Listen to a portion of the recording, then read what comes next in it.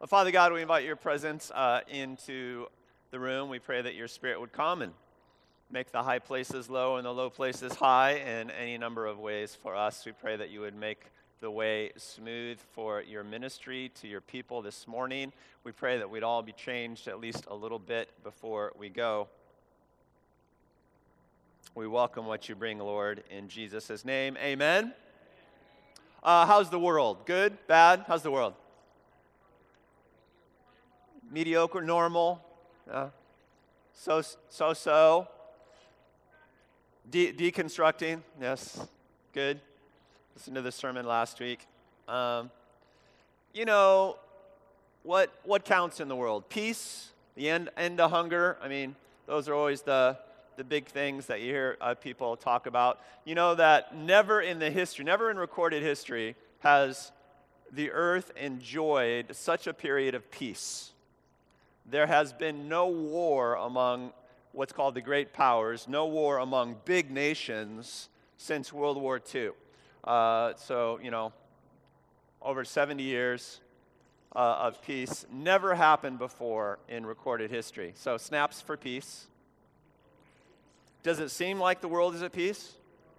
Yeah, not so much, but the fact is we are experiencing, statistically speaking, a period of peace that is absolutely unprecedented. How about poverty? How are we doing? Not good. So. You know that the world has never experienced such a freedom from poverty in recorded history. You know that every day 300,000 people are lifted from abject poverty around the globe. Never happened before. The earth has never been so prosperous, and there has never been, proportionately speaking, so few poor people in human history. What do you think? Does it seem like we are prosperous and free from poverty? Oh, it's just, my graduate studies, my PhD was in, political science, so I keep track of things like this. I'm used to thinking in terms of broad strokes and big statistics and stuff like that. And, I've noticed that there's often a disconnect between what is kind of factually going on in the big picture and what we feel is going on. Is any poverty okay? Well, no, right? And should we always prioritize the poor? Sure, but you got to kind of take a step back and say, what's going on? How are we doing? And why is it working like that? What's really working and what's not? And those are the sorts of questions that I think we should think through, that we should analyze. Anyway, that's just sort of observations to get warm. We obviously prioritize the poor in what we do because that's Jesus' commandment. And in prioritizing the poor, I think we ensure that society continues to move forward in the proper direction. We are peacemakers by pursuing peace in all situations between all peoples and all relationships. We help ensure that society continues to move forward. And of course, we must continue to do that. All right, more warm-up questions. Truth or love? What's your answer? Truth or love? Love? Both? How many are undecided on the fence? Truth or love? All right. Freedom or responsibility? Freedom. No question. Responsibility? No, not us. I'm interested in a show of hands. Freedom hands? Responsibility hands. Some of you voted twice.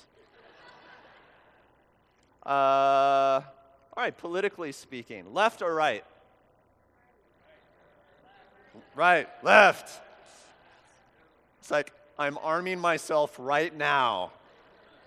What do you think? Left or right? Undecided? Conscientious objectors? Left, typically, liberal conservative. How about that? We'll go with one you might know better. Liberal conservative. Stop asking me questions. Exactly my point. Left or liberal tends to be associated with big government programs, government intervention, well, typically with individual freedoms. And then the right would be limited government, a limited number of government programs, secured freedoms, but high individual responsibility. That definitions that you guys are familiar with? And what does any of this have to do with Jesus, is what we're saying. I think political culture affects us. And these days, almost everything is getting politicized. All of our opinions, what we can think, what we can't think, what we say, what we can't say. The media played a big role in that. And we're doing a sermon series on culture because culture is the environment in which we live. At Blue Water, we think a lot about faith culture, a lot about truth culture. We try to create an environment, a collective attitude that helps people to move forward in kingdom things. We exist in sort of a national culture, local culture, state culture, whatever you will. And I think there's a lot of falseness going on out there in the world culture. I think there's falseness in terms of politics. I think there's falseness in terms of economics, science, sexuality, religion, relationship, you name it. There's a big narrative that is just filled with a lack of truth or a lack of awareness of truth. And it affects us. It affects how we live, and it affects how we interact with people. I think the job of a healthy culture is to help produce and empower mature and strong people. I think a good culture produces and empowers mature, strong people. I think an unhealthy culture then doesn't produce healthy, mature people and may actually discourage the development of mature and strong people. Today I want to talk about political culture. I want to talk about politics because I needed a break and I really needed to talk about something that was less controversial than our normal topics because I'm finite. I'm not as young as I used to be, and I wanted to back off a little bit. But I think the question in terms of our political culture is, does our political culture help produce mature, healthy people? Or we might reasonably ask, does our political culture help produce mature, healthy anything? And so what I want to do today is I want to talk about political culture. I don't want to talk about political issues. I don't want to talk about candidates or office holders or anything like that. I just want to talk about culture, how politics goes down in our daily lives. Because I think politics are getting pretty divisive. Yes? No? Yes. And I distrust the environment. Jesus worked hard to avoid the political issues of his day. Have you noticed that? Those of you who are students of the gospel and read the accounts of Jesus' life on earth, I think the dude went out of his way to avoid engaging a lot of the hot-button political issues. The hot-button political issues of his day were divorce. Divorce was a big one. That was sort of the social moral issue of his day. John the Baptist commented publicly on divorce, and it got his head lopped off. That's why he got killed. So pretty contentious political environment that they were in. And of course, the big, broad political issue of Jesus' day was that his people, the Jews, were under political and military occupation by the Romans. The Romans were taking over everything, and they were by no means a just caretaker of the political system, political injustice, and there are all sorts of issues that went on with that. Taxation was one of them. And in response to the Roman occupation and questions about Roman taxation, Jesus famously answered once, "Hey, give to Caesar that which is Caesar's, but give to God that which is God's." In other words, on the Roman injustice stuff, no comment. Give the government its due. It is what it is. But you make sure in the midst of that you give God his due, and you keep to your straight edge. That's pretty good guidance in general. I really avoid talking about specifics with politics as a rule. But again, as for political culture, as for the broad strokes, that's something different. And I want to make sure that we keep to our straight edge, that we keep to our truth in the midst of it. I think what we're seeing today generally is a broader and broader split between left and right, liberal and conservative, between deconstructionists and conservatives or traditionalists, if you want to use that term. I think on the left side of the political spectrum, among people who are often called liberals, I'm not even sure that term makes sense anymore, but that's the term that is used. We are seeing a zeal, a passion for deconstruction, for cultural deconstruction, and that's what we talked about last week. You know, this desire in humans to construct the pillars that our culture are built on. And all cultures go through this. We talked about this a little bit last week. People are consumed with a zeal to sort of dishonor their father and mother, so to speak, to just wipe away everything that came before and to kind of start anew. And in so doing, they indeed remove some of the injustices of the past, but if they're not careful, they will also destroy a lot of important foundations of the present. And that's the danger of the passion for just wanton deconstruction. And I think on the far left, there's a great zeal for deconstruction, and nothing is sacred, I think is a good phrase. I mean, nothing is sacred anymore. Things need to be taken apart and reevaluated, right down to the most basic thing about ourselves. You know, the way we relate, how families run, what gender is. I mean, you name it. You name it. It goes to the finest points. So a zeal for deconstruction on the left, which is causing a backlash from the right. People who are kind of feeling uncomfortable about that are getting more and more defensive, and the split is growing wider and wider. And the casualty of this fight is truth.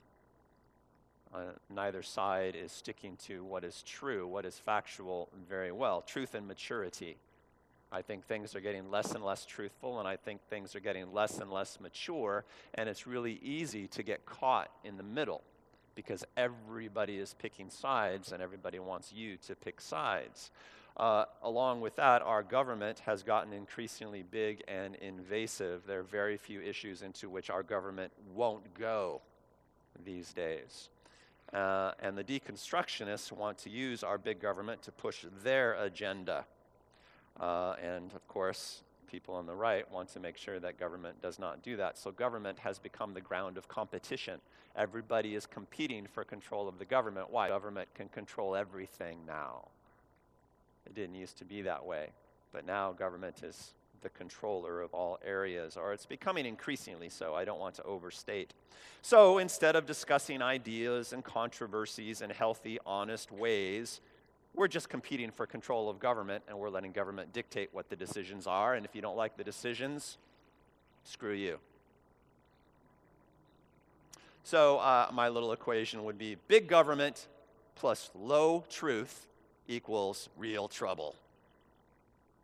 And that would be my characterization of the current political environment. I reviewed deconstructionism a little bit. How many of you weren't here last week? Just kind of admit it. You know, you were backsliding, you know, you'd given up on God, and God, just raise those hands. You're forgiven in Jesus' name.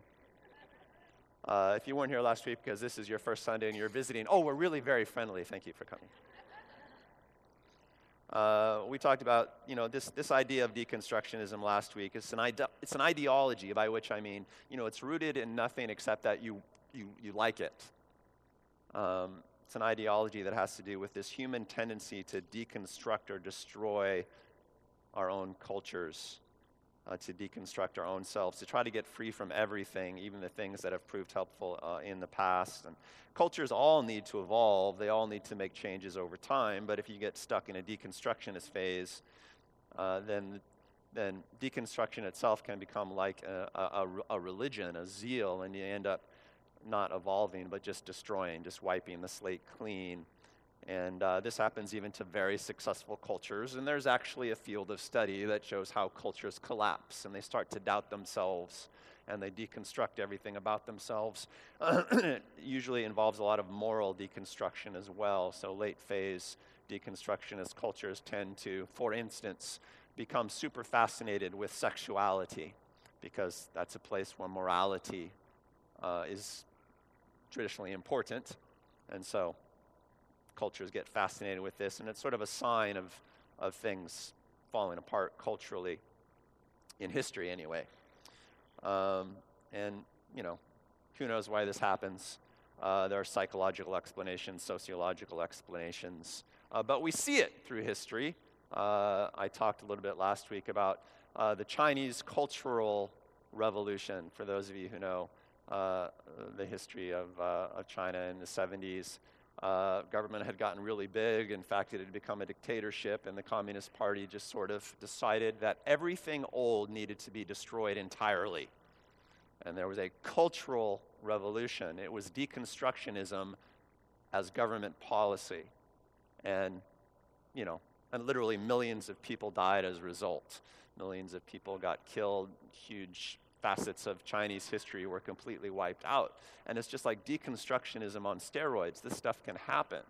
And some of us at this church lived through that in China, and it was extraordinarily murderous.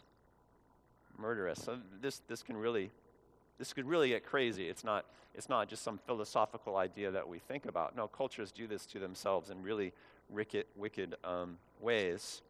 And of course, we see it happen in Israel every once in a while in the Bible and in biblical history. Whenever times got easy, Israel started deconstructing itself. They forgot God. They forgot their straight edge. They drifted into polytheism, and everything became relative, and morality got deconstruction. And then they got into trouble again, and then they kind of remembered where they came from. And so that will be familiar to you scholars of the Old Testament. It's a historically observable impulse, is what I'm saying. Maybe it's linked to original sin, just our need to rebel against authority or something like that.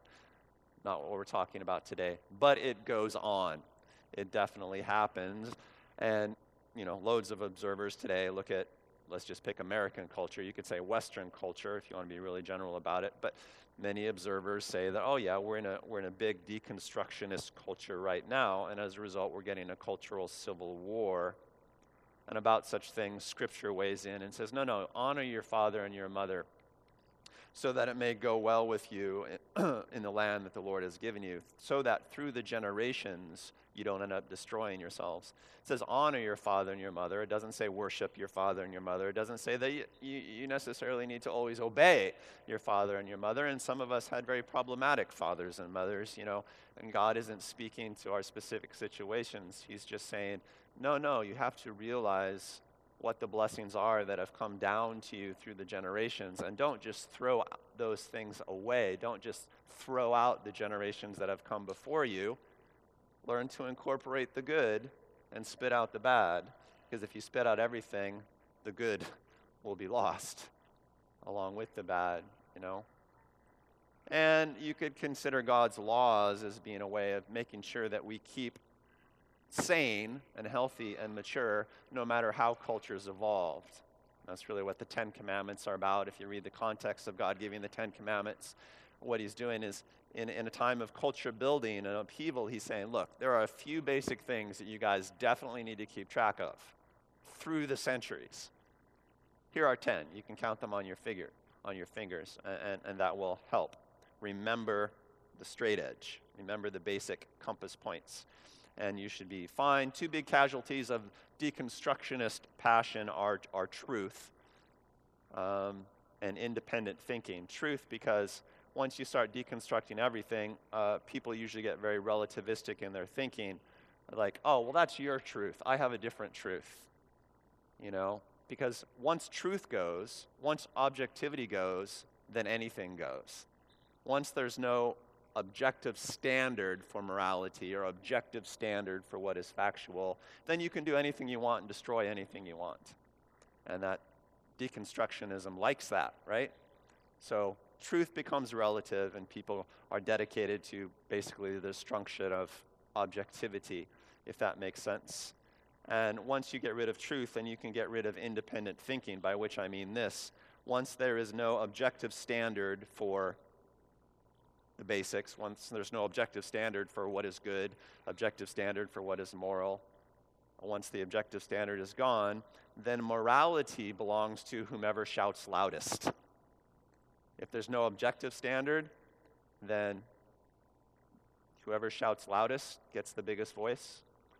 Or, once there's no objective standard of what is good, is what is moral, then morality and truth belong to whomever controls the means of coercion. Once there is no objective truth, for instance, then morality belongs to whomever controls, government, if government gets to tell you what to do. Are you following? So if your government gets really, really big and your standards get really deconstruction and relative, then government becomes dang dangerous, because whomever controls it gets to tell us what is moral. Whoever controls it gets to tell us what is true, because there's no other objective standard other than what government says. And that's scary. That gets scary really, really fast. And we talked a little bit last week about Nietzsche. This is not Western Civ 101 in college. This is actually a sermon.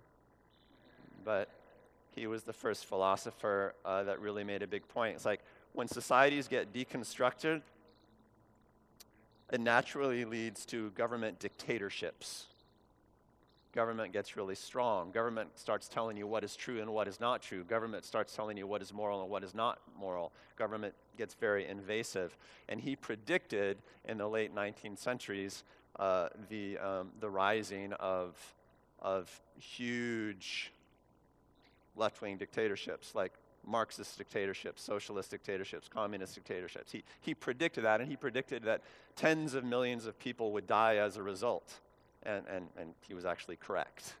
And the history of the 20th century, the bloodiest decade in world history, was dominated by government dictatorships that decided that they would tell you what is true, that they would decide what is moral. And I don't think they teach 20th century history much anymore. I did an informal survey of millennials recently, and they don't really know about Marxism. They don't really know what happened in China. They don't really know about the politics of genocide in those places. Very few of them even know about, Nazism, which again was essentially a left-wing government relativistic dictatorship. Bloodiest thing to ever happen to humanity. And this is when political culture gets really dangerous and stuff like this happens. Anyway, let's read from the Bible. Now that you're up to speed on political philosophy, this is what my PhD was in. So every once in a while, like every 10 years, I get to talk for 15 minutes about it, and I feel really good now. And it makes me feel like my PhD was not wasted. 1 Samuel 8, 1 through 18. This is just a little vignette that I kind of like, and it comes from the relatively early history of the nation of Israel in the Old Testament. And for a while, Israel, was sort of raised up by just wise men, occasionally a wise woman, by prophets, people who just sort of led because they were good leaders, and these people were called judges sometimes. And one of the truly great ones was this guy named Samuel. And when Samuel grew old, he needed his sons as Israel's leaders. So not exactly a democracy. It was like, well, boys, I'm about to die. Why don't you try to do what I did? You've seen how I've done it. And the name of his firstborn was Joel, and the name of his second was Abijah. And they served at Beersheba. Not that any of that is super important. But his sons did not follow his ways. They turned aside after dishonest gain and accepted bribes and perverted justice. So Israel's government was becoming rather corrupt. It was a special interest government. So all the elders of Israel gathered together, and they came to Samuel, who was still hanging on to life. And they said to him, "Hey, you're old, and your sons do not follow your ways. Now appoint a king to lead us." such as all the other nations have. What was happening is that Israel was surrounded by enemies. Things felt very threatening. And so the elders went to Samuel and they said, look, we need something formalized. We need a king like everybody else has. We need a government. We don't need wise men. We need a government, all right? And we want a strong government to make us feel safe. But when they said, give us a king to lead us, this displeased Samuel. So he prayed to the Lord, and the Lord said to him, listen to what all the people are saying to you. It is not you they have rejected, but they have rejected me as their king, which is just a really profound statement. You know, it's sort of like, what do you trust, government or God? And Jesus echoes this in some of his teachings as well, as I mentioned earlier. An astounding, folksy sort of way to put it. They've rejected me. And as they've done from the day I brought them out of Egypt until this day, forsaking me and serving other gods, so they are doing to you. Now listen to them, but warn them solemnly, and let them know that the king who will reign over them what that king will claim as his rights. So Samuel told the words of the Lord to the people who were asking him for a king. He said, this is what the king who will reign over you will claim as his rights. He will take your sons and make them serve with his chariots and horses, and they will run out in front of his chariots. Some he will assign to be commanders of thousands and commanders of 50s, and others to plow his ground and reap his harvest, and still others to make weapons of war and equipment for his chariots. He will take your daughters to be perfumers and cooks and bakers. He will take the best of your fields and vineyards and olive groves and give them to his attendants. He will take a tenth of your grain and of your vintage and give it to his officials and attendants. Your male and female servants and the best of your cattle and donkeys he will take for his own use. He will take a tenth of your flocks, and you yourselves will become his slaves. When that day comes, you will cry out for relief from the king you have chosen, and the Lord will not answer you in that day. He says, look, government wants to grow. Government wants to grow, and once you get a strong government, that government might tax you at 10%. I'm waiting for the reaction. It's like 10%. About 30. Government will develop an interest in itself. Government will start pursuing its own growth and aggrandizement and glory and financing, and you'll ultimately regret it. It might make you safe in the short term. It might become mommy government to you, but beware. It will start to bully you around, and that's just the first thing I want to say about government generally. Government wants to grow. You know, government, once it has authority, and particularly once it has authority to tax and to make laws and appointments and stuff like that, it develops its interests. The people who work for government develop its interests. Social contract theory, Thomas Hobbes, anybody? 4 of us. I won't even go into it. But for millennia, people have realized that, well, when you make a government, that government's going to take some of your freedoms from you. So why would you make a government? And then there's this interaction, there's this contract between how much you allow government to do and how much government takes from you. And it's been recognized for thousands of years that once a government gets started, it wants to grow. It wants to take more and more from you. Usually it takes more and more from you in the name of protecting you, in the name of making sure that everybody stays free and equal. And this was basically the problem that the framers of the American Constitution grappled with. Like, we need a government, but I tell you what we're going to do, guys. For the first time in human history, we're going to make sure that this government is limited. We're going to make a limited government. We're going to make a government that has checks and balances. There's going to be a president, sure, but there's also going to be a Congress. And you know what? There's also going to be a judiciary. And you know what? We're going to write a constitution. And there's going to be an amendment in that constitution that says anything not in this constitution is explicitly forbidden the government. And we're going to have a Bill of Rights. And amendment number 1 is going to be, oh, you know what? You're going to have freedom of speech. The government can never restrict what you say or what you think. And you're going to have freedom of religion. You get to do anything you want. You can participate in a certain religion or religious rite, or you could not participate in a certain religion or religious rite. And you know what? Government doesn't have any say in that. And, it goes on and on. You do know American history, right? They do. They do so teach that. So the idea was to keep it very, very limited. I don't know how well it's worked.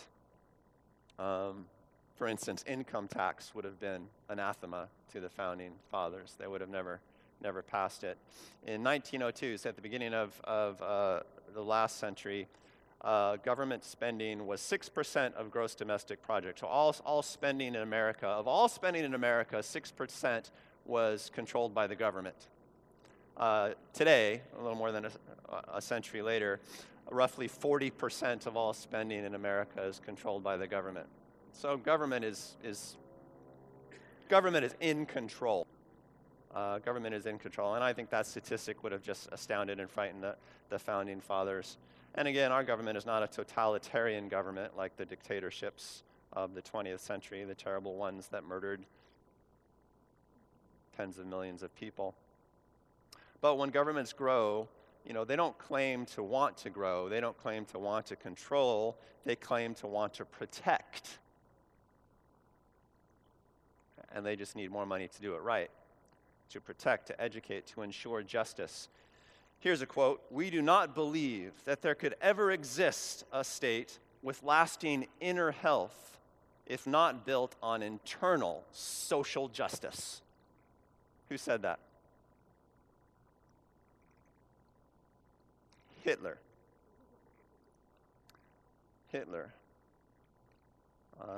And that has always been what government growth has been built on. It's like, you guys, we need social justice. We need to protect the little guy.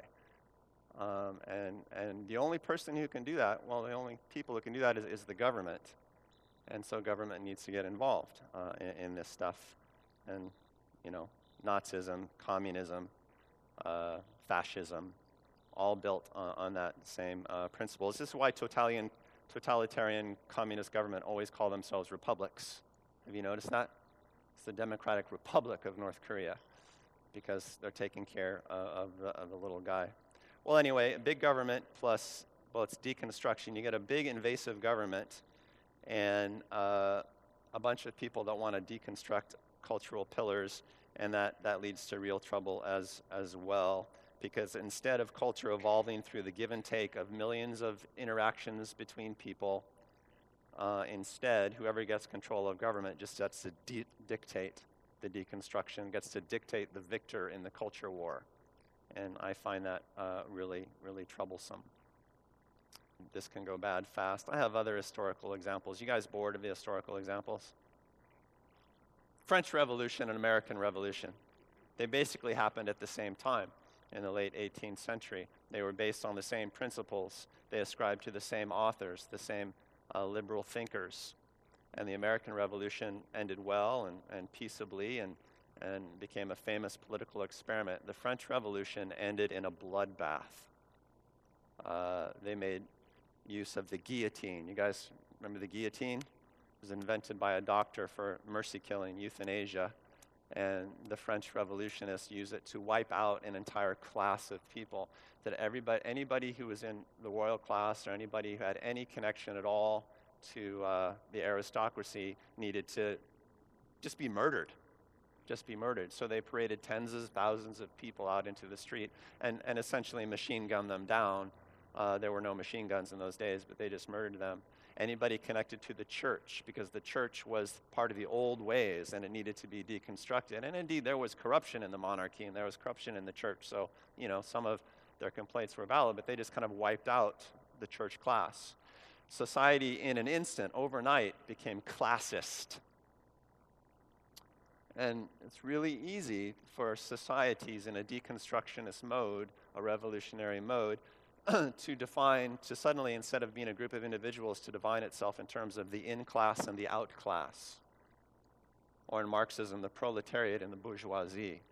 But it's always something to do with the oppressed and the oppressor. Which class are you in? Because if you're in the oppressor class, you can lop off your head and it's totally justified.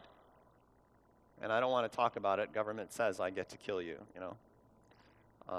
and I don't know that France has ever recovered from that. The French Revolution, which was a democratic revolution, ended in the democratic rulership turning on itself, and eventually some guy named Napoleon came and proclaimed himself emperor over the whole mess.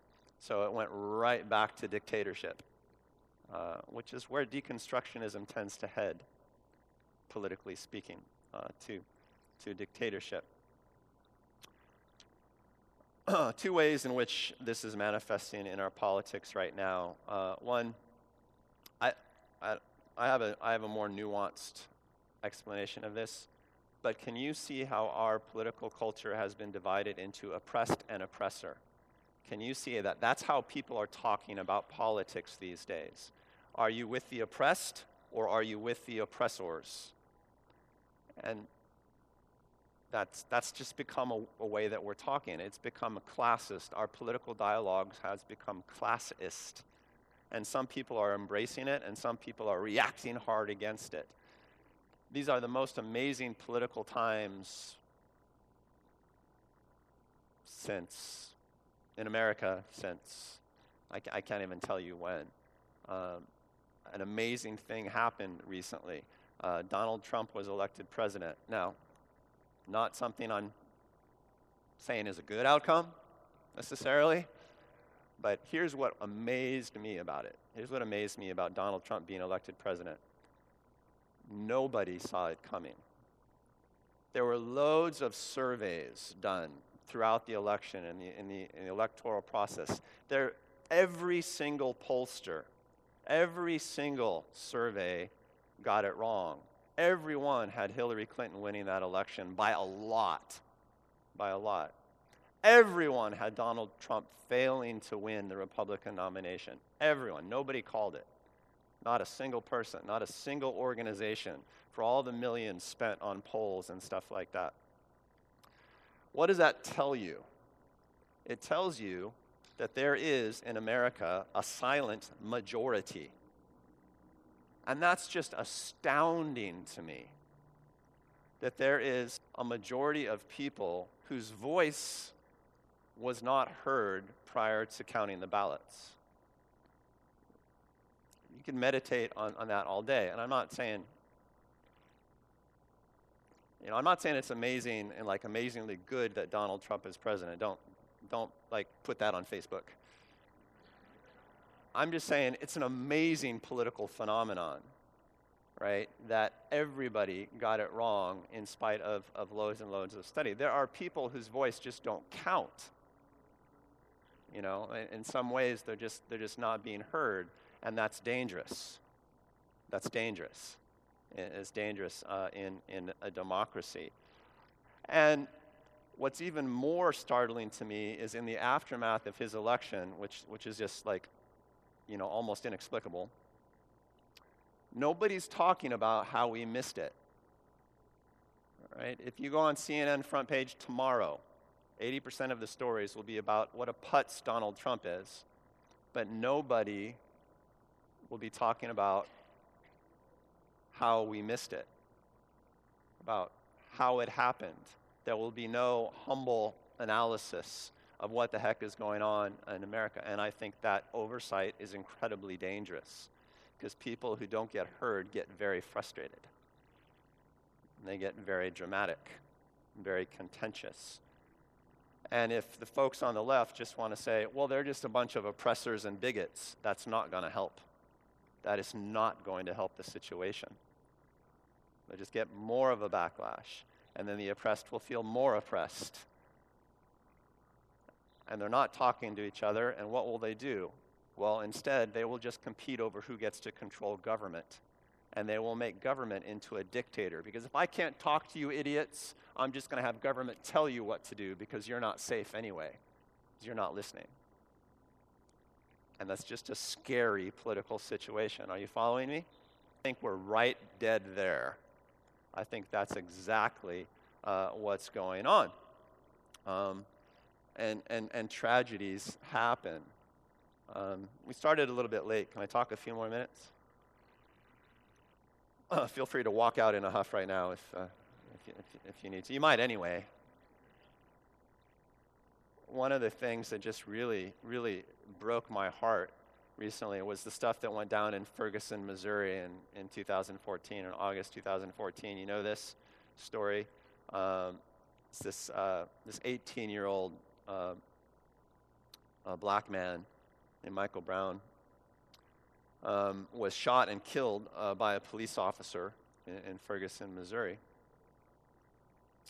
And which is just heartbreaking right there. We don't really need to say any more.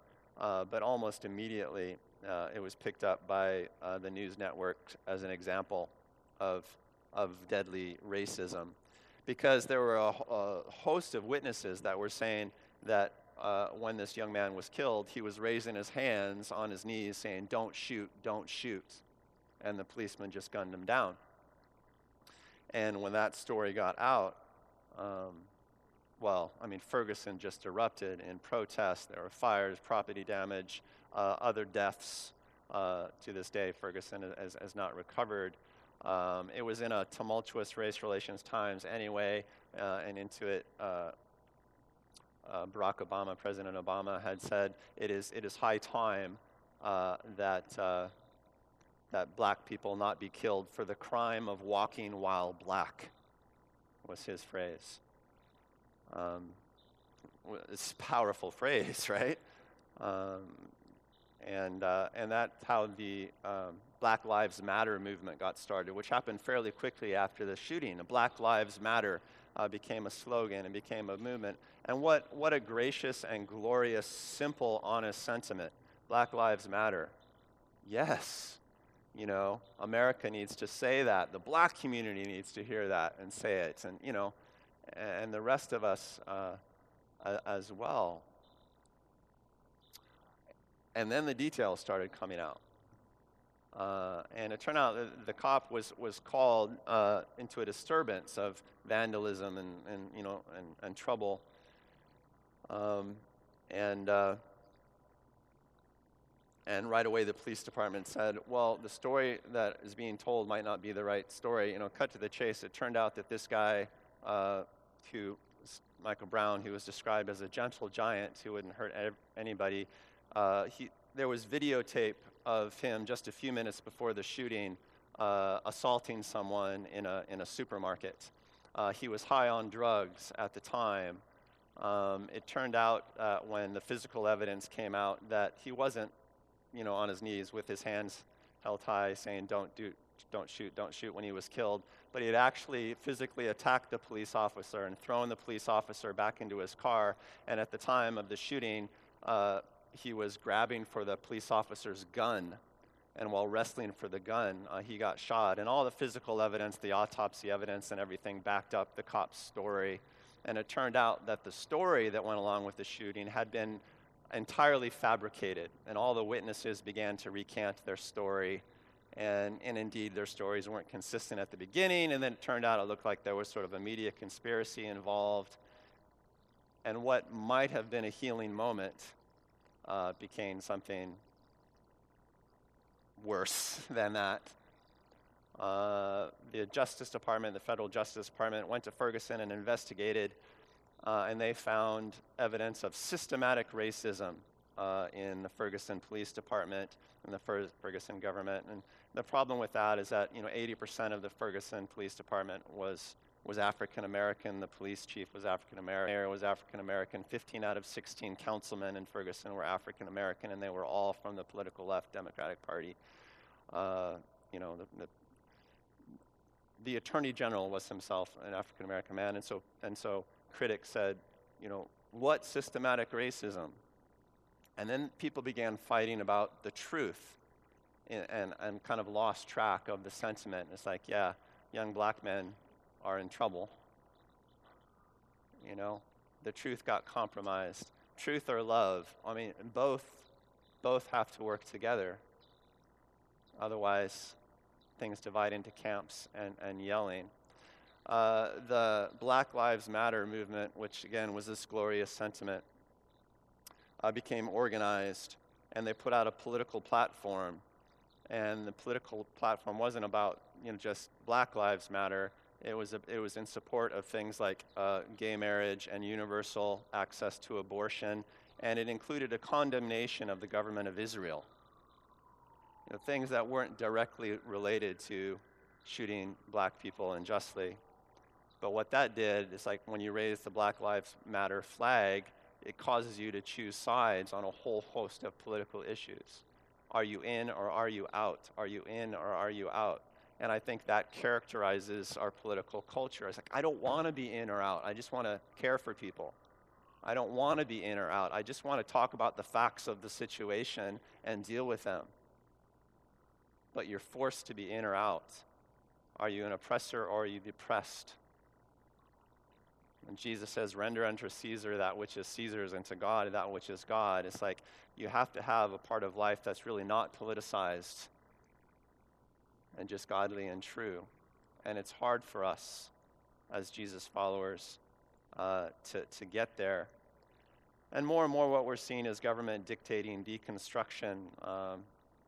Like all the gay marriage stuff, whatever you think about gay marriage, wherever you're coming from, it's very, very contentious. It splits the country, right? And so we're getting, judges deciding that issue and just forcing people to take sides. One more example, and then we'll end. It's about a case in Seattle. It made national headlines. It has to do with a woman named Baronelle Stutzman, who owned a flower shop in Washington State. And for years, Ms. Stutzman had some gay clients of the shop whom she served, sold them flowers for roughly a decade, I think it is. And then two of the gay gentlemen decided to get married, and they asked Ms. Stutzman to provide flowers for their wedding. There was a gay wedding. And she said, well, actually, I'm sorry, I can't do that. She said, I'm a devout Christian. I can't participate in a religious ceremony honoring, a morality that I don't ascribe to, so I must decline. She didn't reject them as individuals. She didn't refuse to serve them. She just refused to participate in their religious ceremony, right? And they sued her and won. And she was threatened with prison, or I believe it was a $175,000 fine. And, as a result, lost her livelihood. And, cases like this are happening all over the country. There's another one in Colorado. Indiana enacted a law to prevent things like that and got a lot of criticism from the Obama administration. But is it good for the government to force someone to participate in a religious ceremony they don't want to participate in?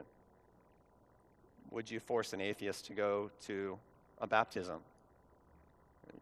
Would you force a Christian to go do a wedding that they can't in good conscience do? But it depends on what you live in. And the thing is, these are very contentious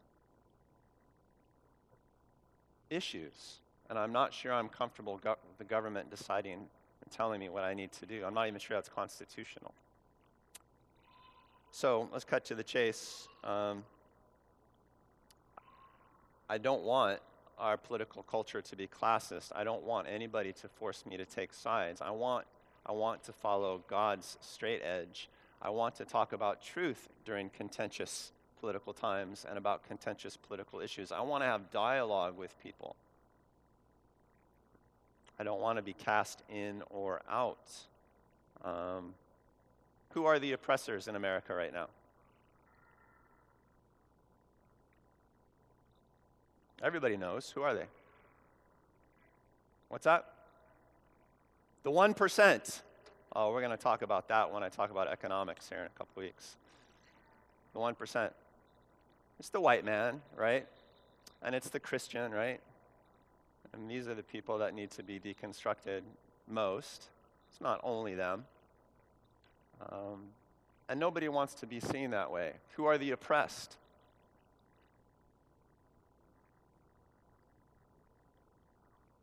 The 99%?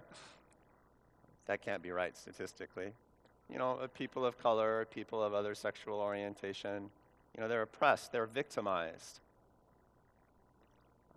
And nobody wants to be a victim, theoretically. We just need to change the nature of that dialogue, and we can't just let politics decide the culture for us. So here are my tips to you. Number one, there is no good government without good people. Be a good person before you do anything else. If you're not a good person, be one.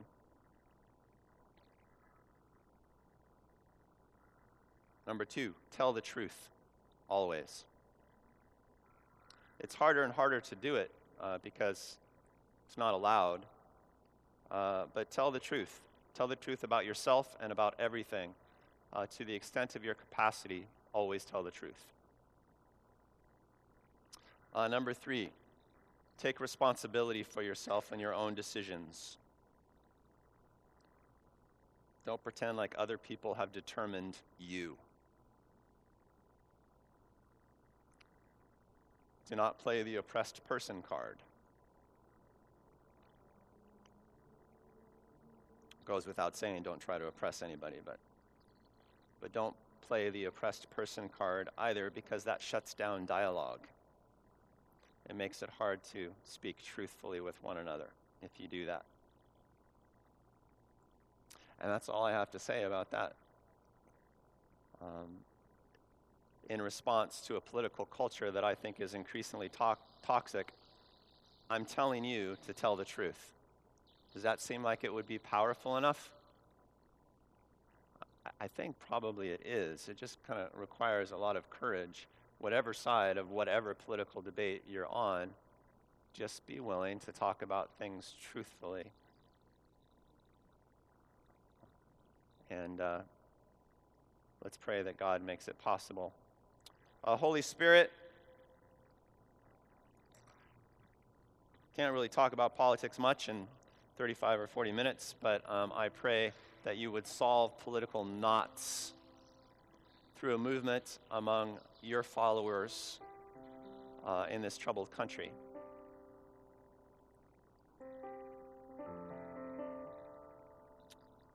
I pray even now for those of us here at Blue Water, you'd give us a sense of the freedom that we have in Christ.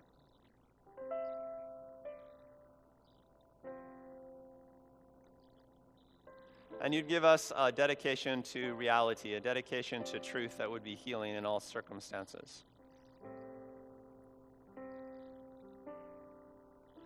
Where this is all going today in terms of God ministering to us here, I think is this.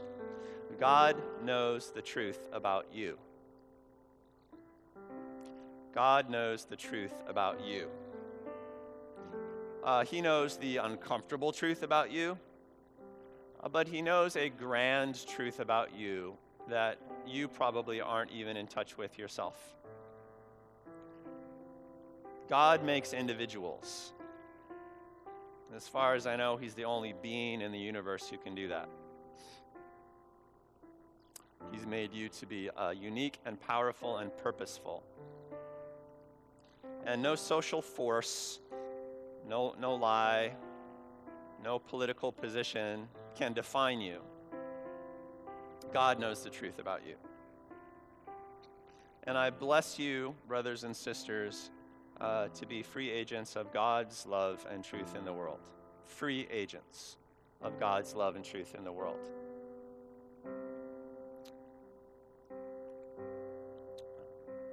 Jesus is the truth. He holds it, and that truth will set us free.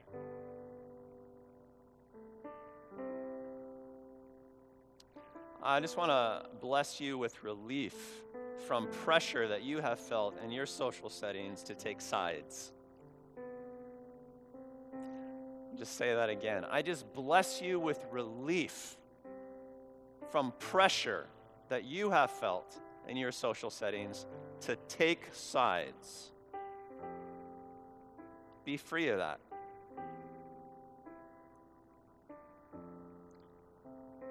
Political systems rise and fall. Cultures rise and fall. But the kingdom of God has been going uninterrupted a couple thousand years now.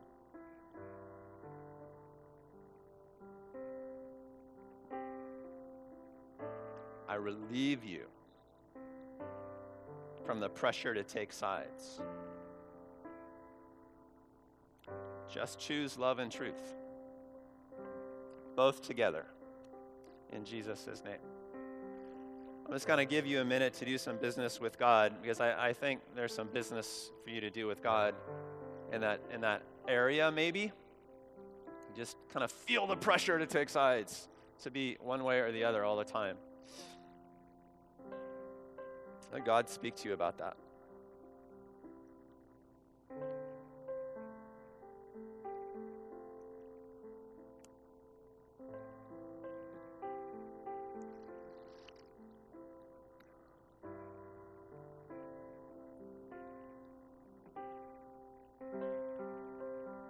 We're going to have the prayer ministry team go over here along the Mackay wall. And they're going to be there to receive you. If you want a little extra prayer this morning, maybe you've come with a need for healing in your body or a little prophetic direction in your life, or from freedom, something that has you tangled up, you need a little help to get free from. Maybe you want prayer on this topic. You're just like, you know what, I've just felt so much pressure, and I just want to be free to love and be truthful. Have the Holy Spirit help you with that. If you're struggling in that place, don't leave the building without giving the Holy Spirit a shot at doing something awesome for you. These guys will just lay a hand on your shoulder, and they'll invite the presence of the Holy Spirit to come, and it's amazing what that little interaction can do. Father God, I pray that you would perfect your agenda for each person here today. I pray that you indeed would make us a powerful people of grace, love, and truth. We look to you in Jesus' name. Everybody says...